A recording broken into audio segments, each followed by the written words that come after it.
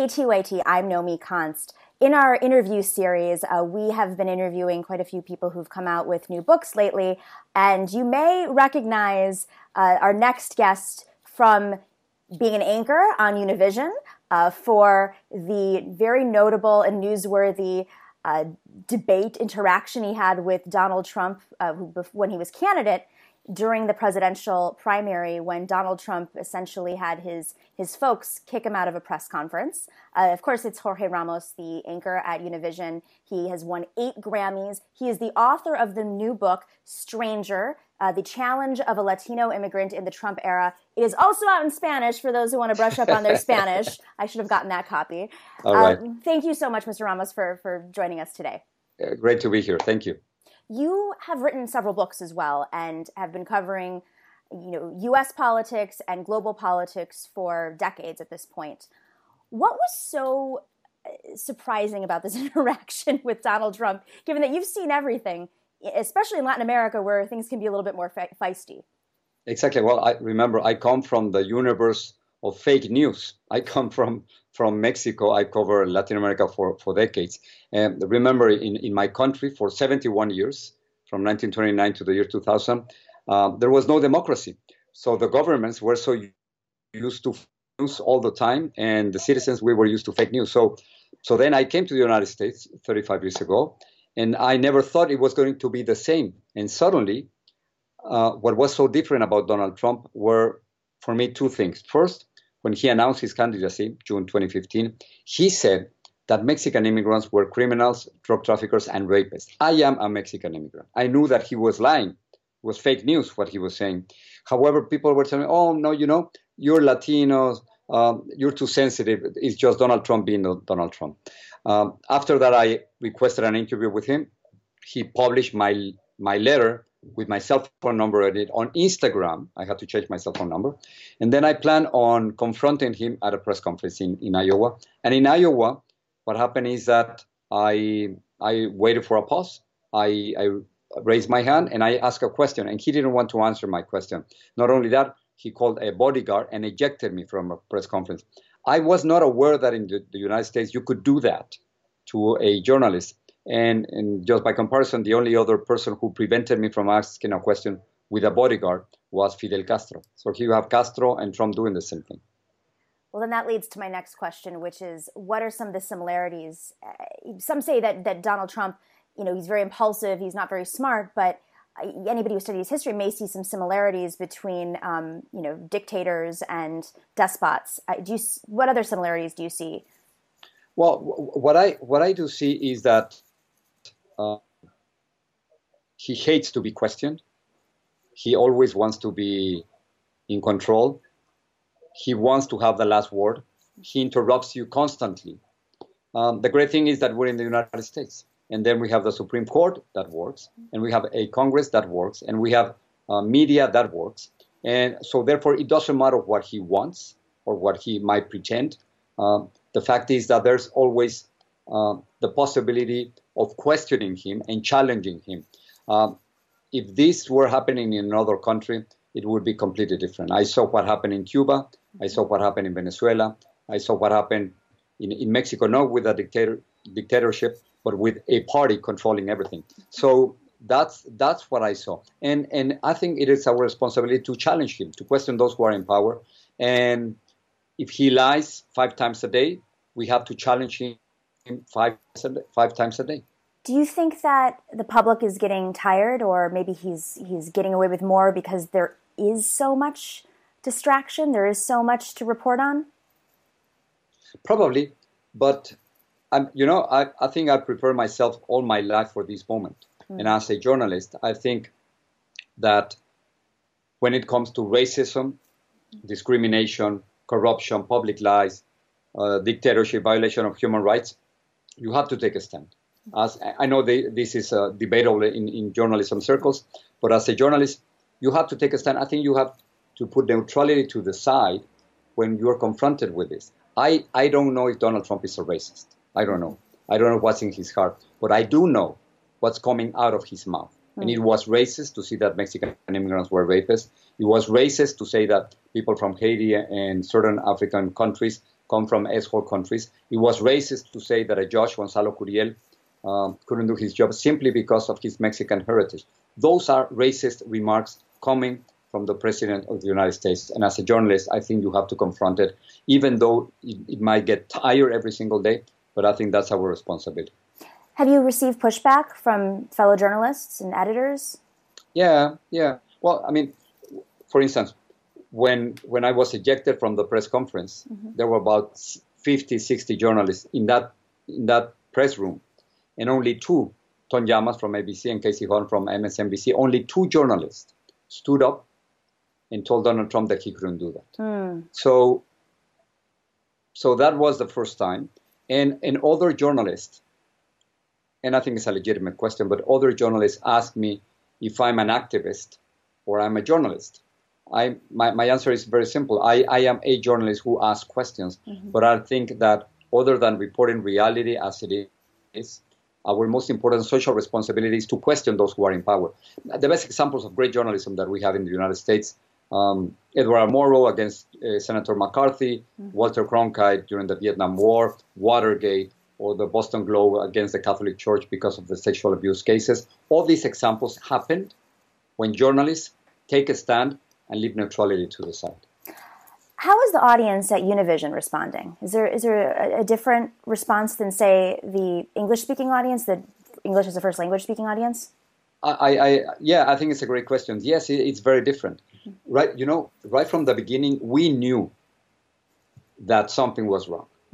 When you have a candidate who tells you in your face that you are a rapist, and we know that's an absolute lie.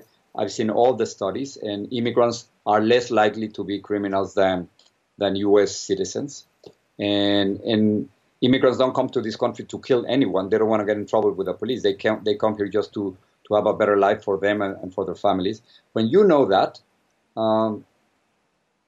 you know something is wrong. And we knew something was wrong when he was saying that the first day. And again, nobody paid attention to us. Again, they thought that we were too sensitive, that we didn't understand what was happening, that it was just Donald Trump being Donald Trump.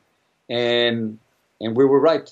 Unfortunately, we were right. And the attacks on the freedom of the press that I personally suffered, it was just an example of what was to come. So, yes, I think the Latino community reacted differently because when somebody hates you, and I think hate is contagious, but when somebody hates you, you feel it in all your body, and you know what's coming because it happens to us constantly. What year did you move to the United States? I came here in 1983. I was a reporter in Mexico City, and I got censored because I wanted to do a report about the president who was choosing, just imagine, he was choosing, we call him dedazo, dedo is a finger. So it's like a big finger telling who was going to be his successor. And then they wanted to call that a democracy. It was not a democracy. And my boss told me, no, you cannot say that. And I refused to rewrite it. And I quit. And I came to the United States, 1983. So Ronald Reagan was president at that time.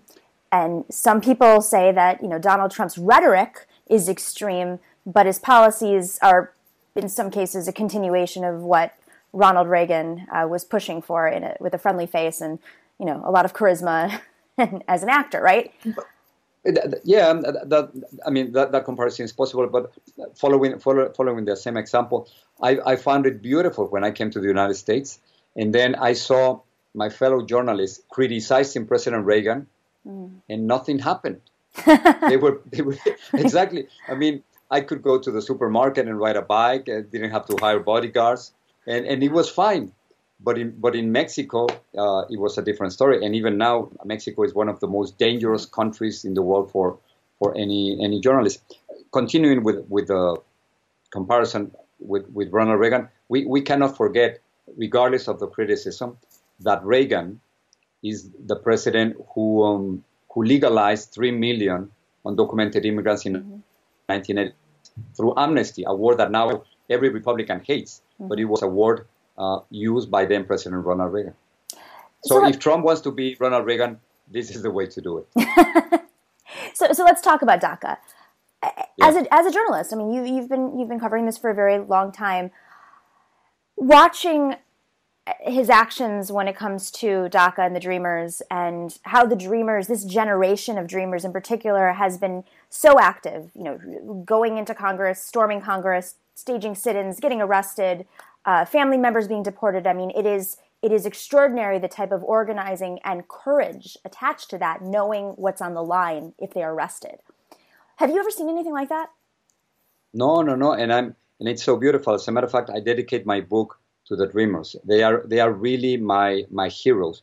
And what I did at that press conference with Donald Trump, what I was thinking is, what would a dreamer do in front of Donald Trump?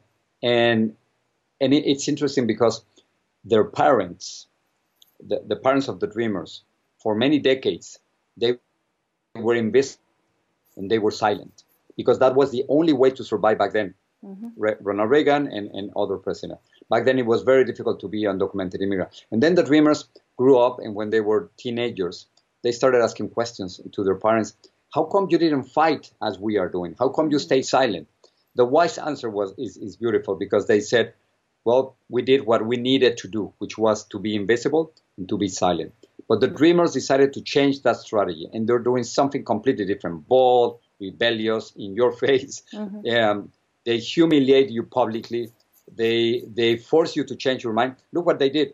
They changed the mind of President Barack Obama, who for many years said that he was not an emperor or a king, and who used to say that he couldn't give them, that he didn't have the presidential authority to give them the DREAM Act or DACA. Well, they changed that about a month ago, a little more. They were able to put a stop to all the activity in the U.S. government because of that issue. So I think when it comes to leadership, the Dreamers and the survivors of the Parkland shooting in Florida are showing us the kids. They hate to be called kids, they told me, but these young, yes, they do, yeah. But these groups of young people, the survivors and the Dreamers, are showing us what we should do when it comes to gun control and to immigration. Where do you think this will lead over the next, few years, this activism? It's very simple. At the end, the Dreamers will win and Donald Trump will lose. What we are seeing is an incredible demographic revolution. In 2044, everyone's going to be a minority. It's going to be a minority-majority country. And despite the fact that Donald Trump has a nostalgic view of the United States, and I think he's promoting official racism from the White House, despite of that, at the end, he will lose. The idea that will prevail is a tolerant, diverse America in which everyone is going to be a minority. If you want to see the future, go to California. The future is happening already over there. It's a minority-majority state. And if DACA students cannot get what they want, and let's not forget that Trump is the president who killed DACA. He is the president who killed DACA. If they cannot get it now, I think they're already planning on something else, on Plan B. And Plan B is 2020. With the next president, things could change. But they cannot expect anything, and I cannot expect anything whatsoever from Donald Trump when it comes to immigration. Playing a little bit of devil's advocate here, or maybe looking at another side of this, while the millennial generation and the generation afterwards, yet to be named, is going to be majority-minority, is very progressive, right, and very active. There's also this growing demographic of extremism among young people as well, and they find spaces on YouTube, and they're the Alex Jones generation, I guess you could say. Is there a concern that the battle is going to start to heat up, and you're going to see these two sides wage a war against each other, kind of reigniting old arguments? I hope not, but you're right. I was checking the numbers, and the number of hate groups in the United States has grown in the last 3 years. I think the common element of this, I think it has to do more than with young people. I think it has to do with Donald Trump and the rise of the resentment during the Barack Obama presidency. However, what I'm seeing, I do understand what you're telling me about extreme groups, but what I'm seeing again from the Dreamers and from the survivors, it is an incredible generation. You're part of that generation. You're changing everything. You're not waiting.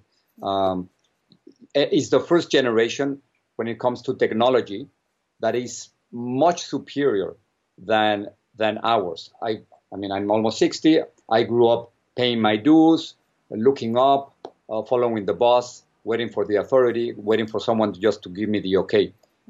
These generations are not doing that, and I think it's going to be great. Do you think that reporting is going to change to reflect how active and what's the right word for this generation? How active and just self-starting, they're self-motivated. This generation is. Yeah, it's already changing. First, the way of reporting is with a selfie. You. That's true. And but it's really interesting because we were taught, all journalists, veteran journalists, that we shouldn't give our opinion, we shouldn't give our point of view. Mm-hmm. And later we learned that we were wrong, because if you're a reporter, you want the audience to know where you're coming from, who you are, and where you are. The big change that I see, in my generation, everybody wanted to be an anchor. Nowadays, to be an anchor, and I'm an anchor, I am a dinosaur. Because what I'm asking from the audience, what I'm asking from you is impossible. I'm asking you to watch my newscast at 6:30, from 6:30 to 7, to find out what's going on in the world. But if you do it 1 minute before or 1 minute later, I'm not there throughout the day. Mm-hmm. That's to be a dinosaur. I think nowadays journalists and students of journalism should aim to do anything but to be an anchor, because you have to move. You have to move within platforms. You have to be an amphibian. You have to be a translator to go from one world to the other. Mm-hmm. But don't be an anchor. That's part of the past. I'm convinced that if I wouldn't have a social media presence on Skype and Twitter and Facebook and Instagram, I wouldn't have a job now. My goodness, you're making me feel so much better about my career, because that's literally what I do all day. People say, what are you doing? This is the future. What you're doing is precisely the future. Let me give you another example. My newscast is seen, like our newscast, by 2 or 3 million people. Mm-hmm. But if we were to do this on Twitter or on Facebook or Instagram, immediately we would have 2 or 3 times that audience. Wow. So I think what you're doing is the right thing.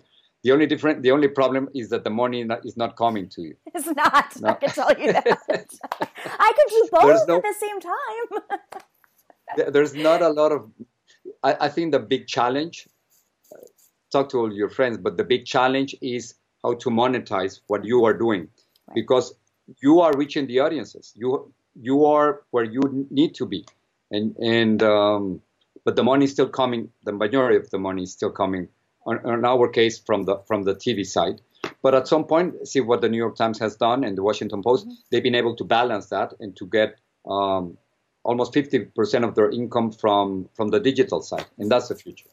So just to bring it full circle, did you get pushback from your company when you had this altercation with Donald Trump?